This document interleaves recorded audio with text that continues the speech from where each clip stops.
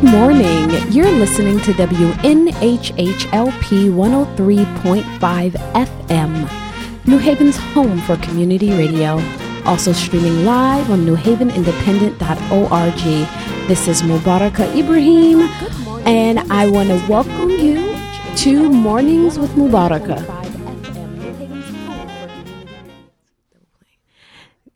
And we are back this morning. So I was on a little vacation. For my listeners, you may have noticed that the last couple of weeks was a replay of a couple of shows because I went on vacation, but I am back, and I have an awesome guest talking to us this morning. It is Wednesday morning, and you know it's Wednesday morning because this is your Wednesday morning voice. And I want to welcome you to the show where we talk about national issues from a local level through a lens of diversity. And today, for all of you readers out here, I have an amazing writer that we're going to talk to today. And I want to thank you, Juwairiya Mariam, for joining me. Thank you for joining me. Is she there? I'm here. I hear you. Okay, awesome. Thank you for joining me. You're welcome. Alhamdulillah. Thank you for having me. So, Juwairiya Mariam Sullivan is an award-winning poet, playwright, and the author of the first English urban Muslim fiction book, The Size of a Mustard Seed. Her other books include Hen's Hand, a story about autism, The Princess and the Good Deed, Tried and Tested, and due out this fall, Yasin's Big Dream. Outside of the writing world, Juwairiya is an international educator, operates her own online tutoring service, and is the founder and director of Muslim Girls Read, a literacy initiative geared towards inner city Muslim youth. She holds a bachelor's degree with honors from Bay Path College, a master's degree with honors from Regis University, and is currently an educational leadership doctoral student. I am very familiar with her work because I've known her for a while, and I follow her on Facebook. Everybody can follow her on Facebook as well. You can go to the Mornings with Mubaraka Facebook page or the New Haven Independent Facebook page, and you can find her through there. So I want to thank you for joining me. Mariam, let me start. I always like to start off with guests to find out a little bit about their background and how they came to arrive to where they are. So tell us a little bit about your background growing up, and at what point did you realize you want to be a writer? Well, my background growing up, I was born and raised Muslim. My parents are both from Harlem, New York. And I think I definitely had a lot to do with my upbringing, them growing up in New York, in Harlem, which is a hub for, Black leadership and Black literature and poetry and all of those different things that my parents seen growing up, and then adding the Islam into it when my father became Muslim in the late 60s, and then my mother in the early 70s. And then growing up in a very close-knit community of Muslims, it allowed me to have a very rich upbringing and meet all types of Muslims from all over the world, but especially indigenous American Muslims, African American, Latinos, American Muslims. So growing up, that was my background. And then on top of that, I had the influence of my parents' lives growing up in Harlem with the literature background. I've always been enamored with books. Books were my first best friends. I loved going to the library and reading, and my parents took me all the time. And then we had activities and we would put on shows growing up. We would, especially for the Eid, we would have these shows, and, people would do poetry, and sisters would sing, would, write songs about Allah or write songs about the Prophet, sallallahu alaihi wasallam. So, it was my background. It's definitely what I seen and what I heard, moving through going to school, high school. I went to public school. So going to, elementary school and high school and then college later on one thing that really stuck out to me was that every time I looked to reach for a book, I could never really find myself in those stories. And so early on, I would say that the first story that I really wrote through to the end was in the 5th grade, where I put in the story intentionally, and it was on my heart to put a Muslim character in the story. So you actually wrote your first book in 5th grade? Yes, and I still have it. Oh, wow. Okay. So you knew very early on that you wanted to write so that you can see yourself and other people can see them, other Muslim women can see themselves inside of the books. Yes. So, and this has been an interesting topic in the news, and seeing lots of things on social media about the importance of being able to see yourself reflected in not just television, but the arts and things like that. So what is your take on how important is that when you have, an example I'll use is, it was a really interesting comment from the gentleman who made Spider-Man, right? So there was I read an article about people saying, Spider-Man should be black, right? The new Spider-Man, you should put a black character. And the gentleman who wrote Spider-Man, he said that Spider-Man wears a mask intentionally so that every person can see themselves in him. So that's why he didn't feel like it was necessary to actually make Peter Parker himself a different ethnicity, because Spider-Man is completely covered. Do you think that matters for people to actually see someone like them inside of characters? Can you repeat that last part again? Do you think that it matters that people see people like themselves inside of the characters that they see, they watch, and that they read? What is your take on that? Yeah, I think in a way, yes. I grew up on the Judy Blooms, and I love those books in the Babysitter's Club, and those were fantastic books, and I did try to put myself in the characters. And I definitely feel like if you're a reader, once you start to develop the love of reading, it doesn't matter if it's a good story. You are going to be pulled into the story. However, I definitely feel like it's powerful to give that character, a character in a book, some cultural relevance, because there's a whole segment of society that will benefit from seeing and connecting to characters organically. Because the other side is you're talking about just daydreaming and putting yourself into the story and taking over the character. That happens naturally as you're reading sometime. However, it's really important for characters to organically connect with their readers. And that comes through diversity. So I see definitely, and I agree with what, and I have done exactly what, with the Spider-Man situation. I can definitely read a story and connect to it and put myself into the story through my mind, through daydreaming and things like that. But I think it's even more powerful when you have an organic connection, when the character is diverse and you're talking about some cultural artifacts of different cultures that people can bite into and recognize their life in that story. One of the things that I think, and in me following you and following the Muslim literature in general, is I think you were one of the first people who actually produced a fictional novel based around African American Muslim. So it's a fairly, so what is that, 10 years ago?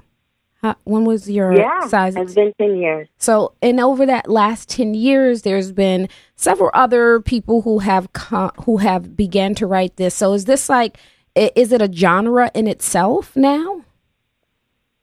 I believe it is. I definitely feel like, The Size of a Mustard Seed was the introduction, and we actually did submit the genre to the American Library Association of urban Muslim fiction. So The Size of a Mustard Seed was the first book to be titled underneath that genre. Okay, and tell our listeners what is The Size of a Mustard Seed about?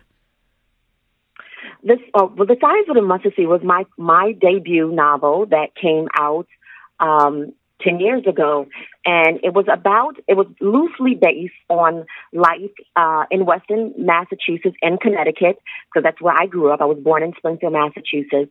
So when you read that book, you definitely will if you're from the area, you'll see some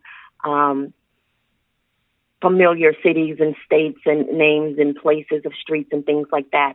But it was about a young Muslim girl right after 9/11 who was a hairstylist working in a Muslim hair salon.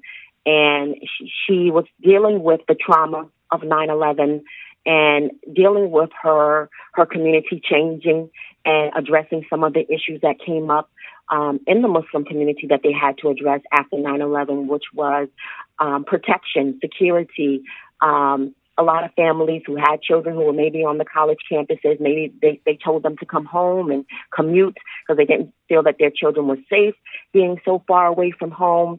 And then also some families feeling like, okay, you should get married. If you're a young woman, perhaps you should get married if you're already living on your own so that you will have that sort of protection. So she was trying, her parents and people in the community were, trying to pressure her to be interested in one particular Muslim brother who was very well respected in the community. He was an imam.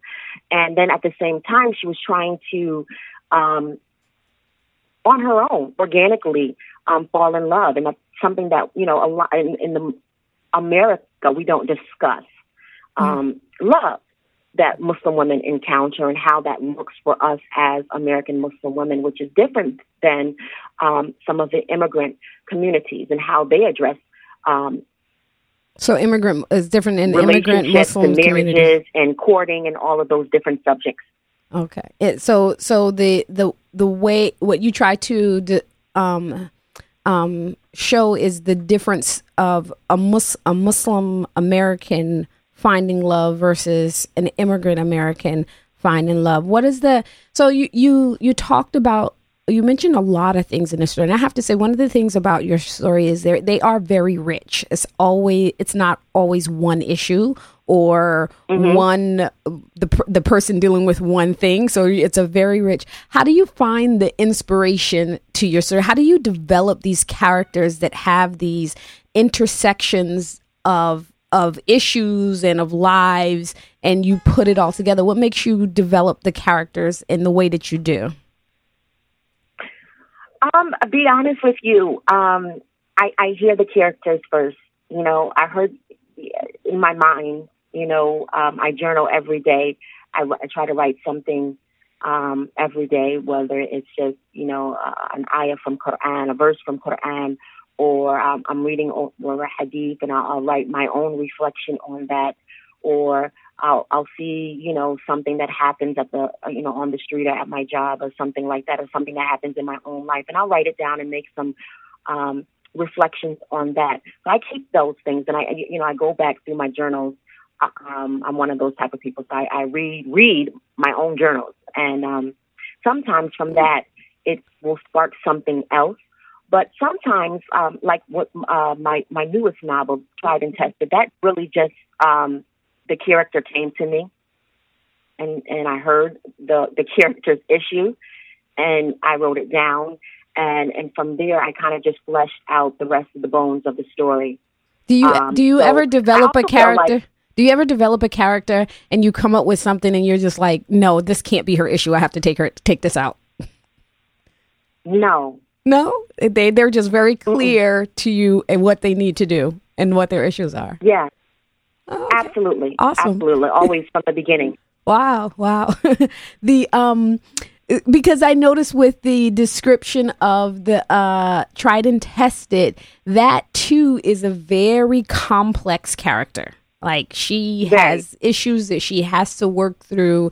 And so she's really, really complex. When you say that they come to you, is it kind of like as you're writing in your journal? So how does that happen? And you just kind of like say, you know, this is, do you concern yourself about whether or not you are creating a character that people can relate to? That's my first question. My second question is, when you develop your characters, do you ever do research, right? So if your new character in Tried and Tested has some issues with alcohol, do you speak to people who have had issues with alcohol? Do you research characters like that?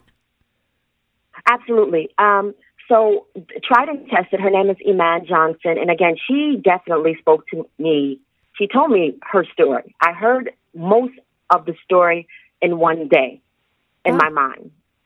And I started writing. The alcohol, the drugs, I saw the husband. I saw the abuse, the domestic violence. I saw her running. I saw her fighting, and those types of just sketches of what is happening. I see it as a movie. It just flashes before me, kind of, sort of, I guess, and I go from there.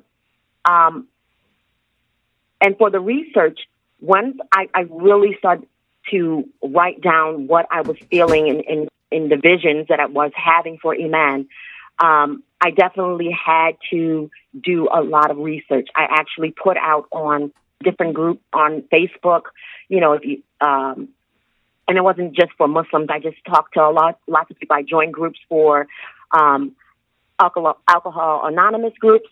I joined groups for domestic violence, and people started to talk to me. I did phone calls with people.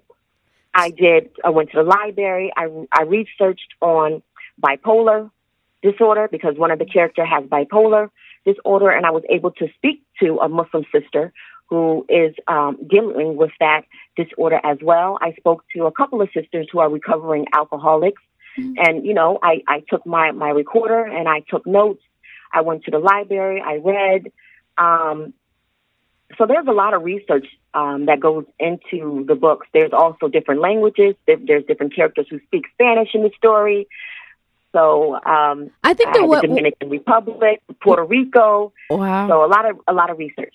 What's really interesting is that I think that one of the things that you point out in your stories for people to read, particularly people who are not familiar with Muslims, I think it gives a humanness to the Muslim community that every issue Muslims deal with too. You know, Muslims have. There are Muslims who are recovering alcoholics. There are Muslims that have mental health issues. There are Muslims that, you know, have problems with their kids and their husband and domestic violence. Everybody deals with it in different ways, but to know that this kind of like is in every Muslim community as well as, you know, what's in the average American society or an average American city, I think that that's a really helpful, and it's very powerful in narrating and telling the story of being Muslim in America.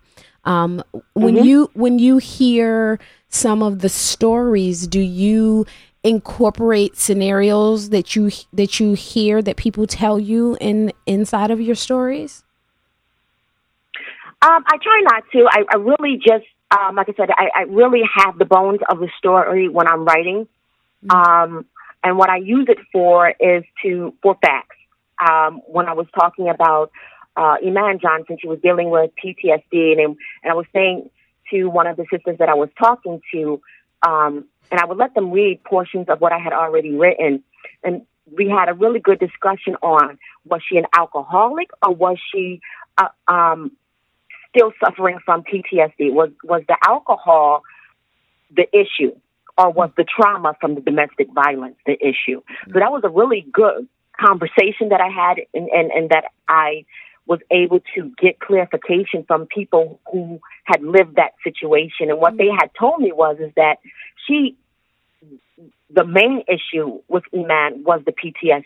PTSD from the trauma of the domestic violence, and that alcohol was her coping mechanism rather than her being a full-fledged alcoholic. Wow. Okay. And so from that line, I was able to have her deal with the trauma of the abuse and confront the abuser. And that we'll see in the story is our path, our line, and the arch for the story where it comes to a head, dealing with the trauma in order to deal with the alcoholism. Wow. If you're just tuning in, you're listening to WNHH 103.5 FM, New Haven's home for community radio, also streaming live on newhavenindependent.org. You're listening to Mornings with Mubaraka, where we talk about national issues from a local level through a lens of diversity. And today we are talking to award-winning writer Juwairiya Mariam Sullivan, who has pioneered the new genre of urban Muslim fiction. And she's taken us through kind of like the process of how she develops the richness of her characters. And it's really, really fascinating. I've never written a novel. I don't think ever. I've never written a novel. I used to write some poems, but I've never written a novel. So this is really, really interesting. And now you have, with the books like Tried and Tested and The Size of a Mustard Seed, what are you aiming for? Adult fiction readers? What is the age range? Is there a gender range? What's the people who read who these books are written for? I try to aim to keep the story, I guess PG-13, so 13 and up. I know for myself, my own reading diet was rich. And I definitely got into more adult novels in high school. When you're talking about urban fiction, people like Omar Tyree and Diane Poole and Terry McMillan and things like that. Those were some of my earlier reading diets, and of course your classics, literature with Zora Neale Hurston, and then as I got into grad school where I studied literature and writing education, just reading, my reading diet was very diverse myself. So I really do try to keep the level of story broad, that I can talk to the youth and I can talk to the adults as well. So definitely urban Muslim fiction, and not just for myself, but the other sisters and brothers who are writing in this genre. I would say that it's geared towards your teenage crowd and up. Okay. Now, you do have a couple of books that you've written for a younger crowd. You have one that is specifically about autism, and I know that that you have a child with autism, and so was that your inspiration? Yes. Okay. Tried and Tested, actually, my daughter, Juwairiya, and I, we wrote that book together. Oh, okay. It was her idea, and we went with it. She, came up with the ideal of, telling other people about what we go through in our family. Is and that introducing them? Is that your book, Hen's Hands? Hen's Hands, a story about autism. Okay, so and so your older daughter, who does not have autism, she has a sibling with autism. She wanted to help tell the story. Yeah. Okay. I'm sorry. You can continue. You said so. She came up and she wanted to write a story with you. Yes. Well, she wanted to write the story, and at the time she was, I think, 8, and so I had to assist her with the story. But it was really from just conversations. My daughter, Hen, she is autistic and epileptic and globally delayed, and bringing her out into the Muslim community, oftentimes, and not just into the Muslim community, but into the larger neighborhood as well, in the community. There's still a lot of ignorance about autism, and especially in the Muslim community, even though we know that they are there. The children are there. We see them, but there's not a lot of conversation. And so I would remind her that, don't be mad if people say something rude or if they say something hurtful to your sister. What your job is as the older sister is to inform people and to create dialogue and to help them to learn about who she is. And that's when Hen Hands came, because that was something that we would often do with Hen. We would, she would get overwhelmed. She has a lot of sensory issues. We would play with her hands and we'd play hand games and help to calm her down, and became something very soothing that her older sister, and Juwadia is 5 years older than Hen. So she's there's a big gap between the two of them. It was something that she was able to learn to do to help her sister. And we wanted to teach that and use it as a learning tool for the larger Muslim community, and then also use the book as a conversation starter. And so, has it been that? Is it what? Tell me a little bit about Hen's Hands and how it's been received, and if you think that it's has it started the conversations? Do you that needs to happen? Oh, absolutely. One of the things that we've done with Hen's Hands, we've kept it under $10. We've donated books, so that parents and families, children with autism, that it's readily available. It's not expensive. We donate the book to Muslim schools and masajids all over the country, as well as in Canada, so that this book is a conversation starter and people can see it and read it and start talking about autism in our community, especially with children. Mm. And when if you don't mind, can you tell me about some of the conversation that you have with you did talk a little bit about, you talked with your older daughter about what her responsibility is just by the nature of having a sister with autism. In that conversation with your daughter, do you talk to her about other aspects of autism? Is it just like how Hen's autism displays itself, or is that conversation also in the book about how there's different levels of autism? Talk to me a little bit about autism and that journey of having other children to embrace it and understand the differences.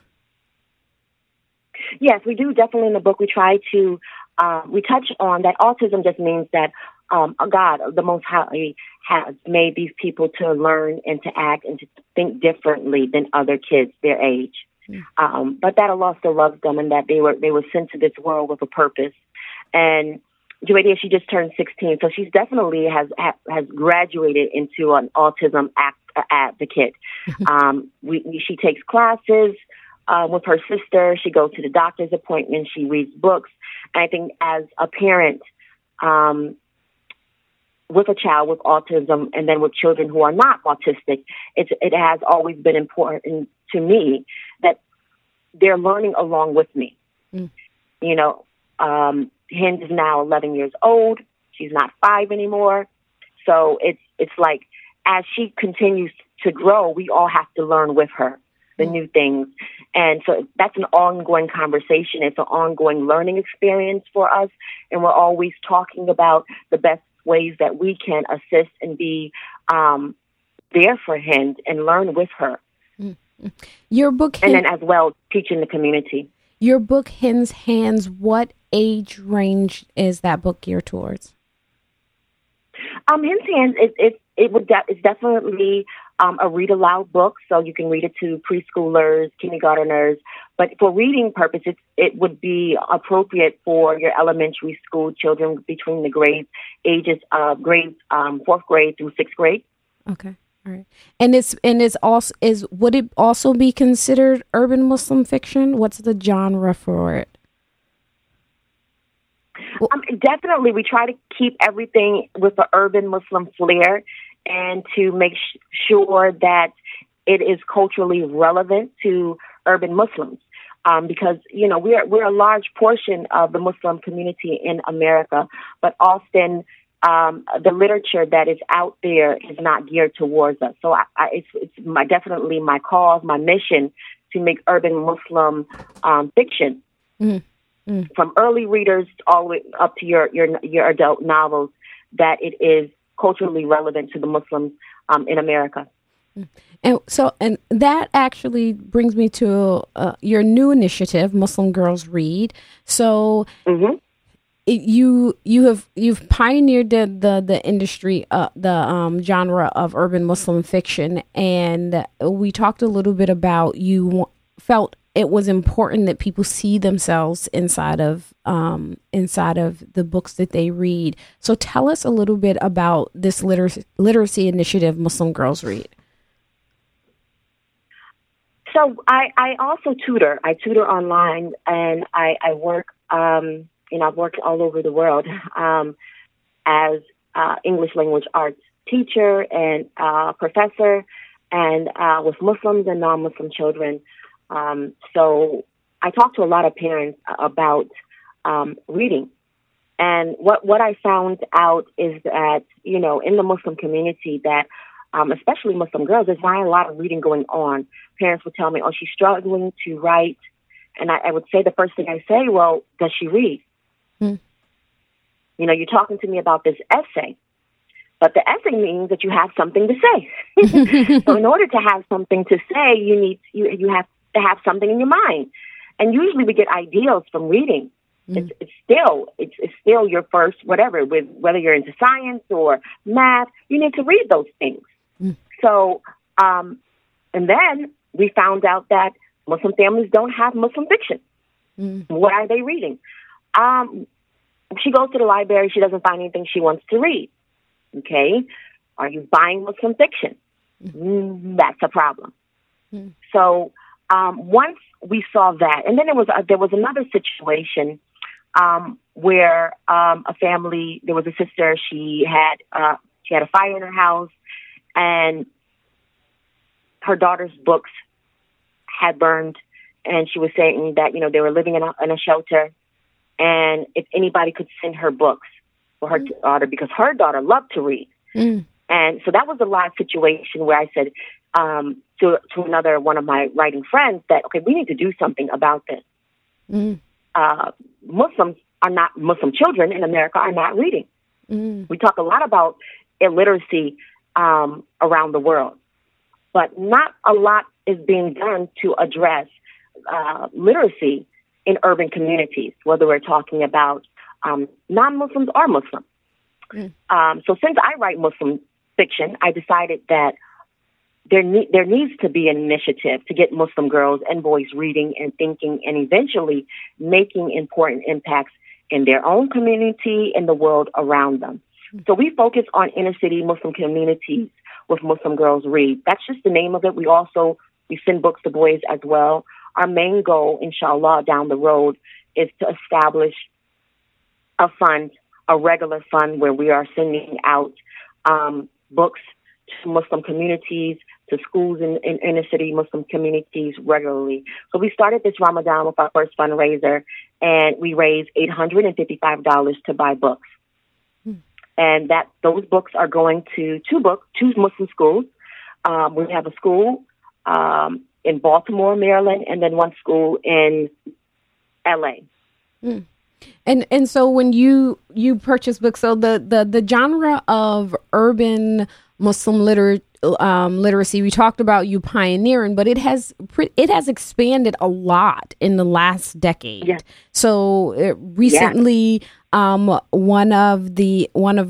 writer that I'm familiar with, Zakiya, she actually created a movie around a movie kind of in the same vein of urban Muslim fiction. And so that's a huge step in this genre.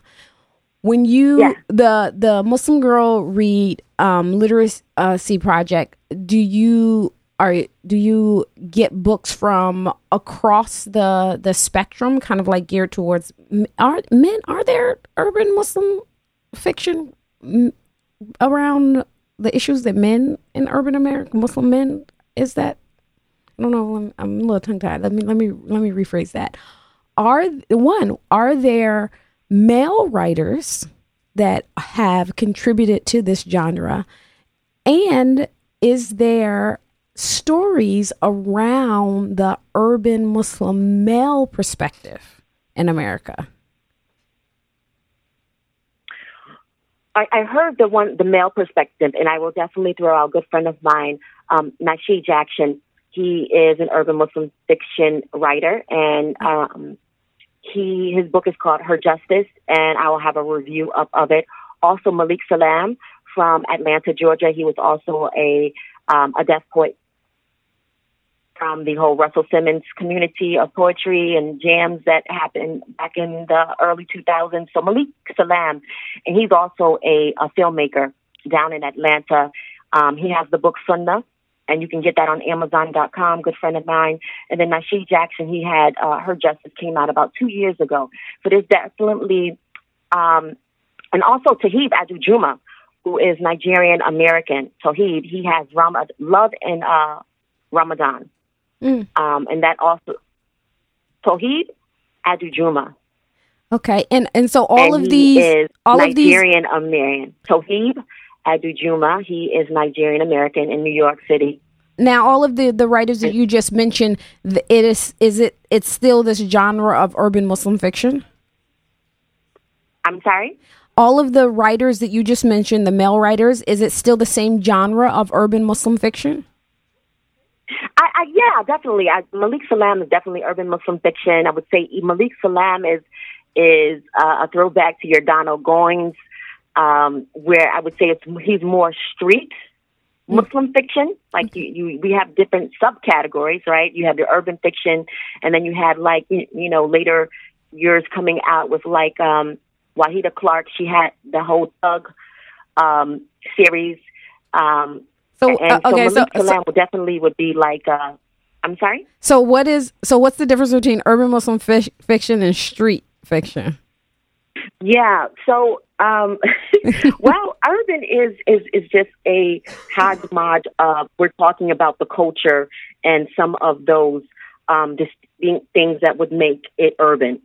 Okay. Because it's in an inner city, it has a lot of minorities would be in that's the book, because in the inner city, there are more minorities. So you'll see minorities, you'll see a distinct speech pattern, right? So the vernacular will also give way to prove that it's urban Muslim fiction. So you're talking about speech, you're talking about some culture, you're talking about location, right?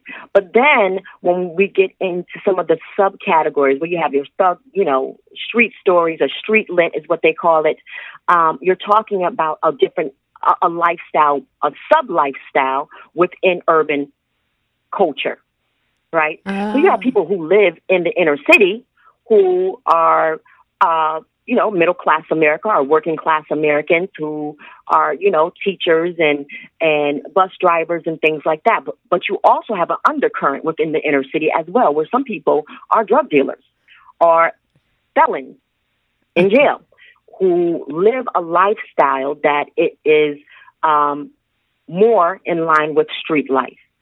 Okay. But they still interact with the larger urban community. Okay. All right. I get it.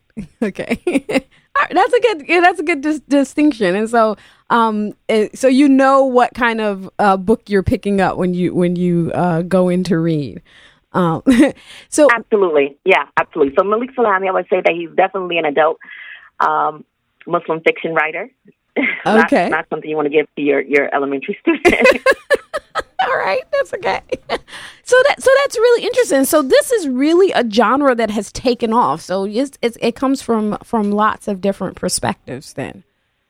Oh, absolutely. Absolutely. And it's a beautiful thing to see where you see that the genre is branching out, and it's growing, and it's reaching all sorts of people and all sorts of lifestyles. Because we say, the revert community, those who revert into Islam, who convert into Islam, they and even the people who are born Muslim, we come from all walks of life. Very true. And so I feel they should be represented in literature. Very true. Their stories, people should be able to connect to the characters organically. Absolutely. Oh, what do you see as the future of this genre? Oh, so many good things are coming, alhamdulillah. Mashallah, it is growing. And you mentioned Zakia, and I always I always tell people that, she preceded me. Her book, I was in high school when I first read her book, right? So she definitely pioneered the whole Muslim fiction, and that's what she writes. I don't think she categorizes herself as an urban Muslim fiction author, but she definitely is a pioneer of American Muslim fiction. And so that's another distinction, but she's prolific, and she continually writes good fiction, and she's definitely helping to advance the genre and to broaden it with on film and things of that nature. The Size of a Mustard Seed was on, we did take that into the play form. I did that at Harvard at the School of Divinity 2 years ago, the play, The Size of a Mustard Seed. And we're currently working on the script for Tried and Tested. To convert it into a play? The script will be for a film. Okay, so because that was actually going to be my next question, is that do you see yourself actually changing your writing into a visual art, like in film? And so is that what your goal is for your?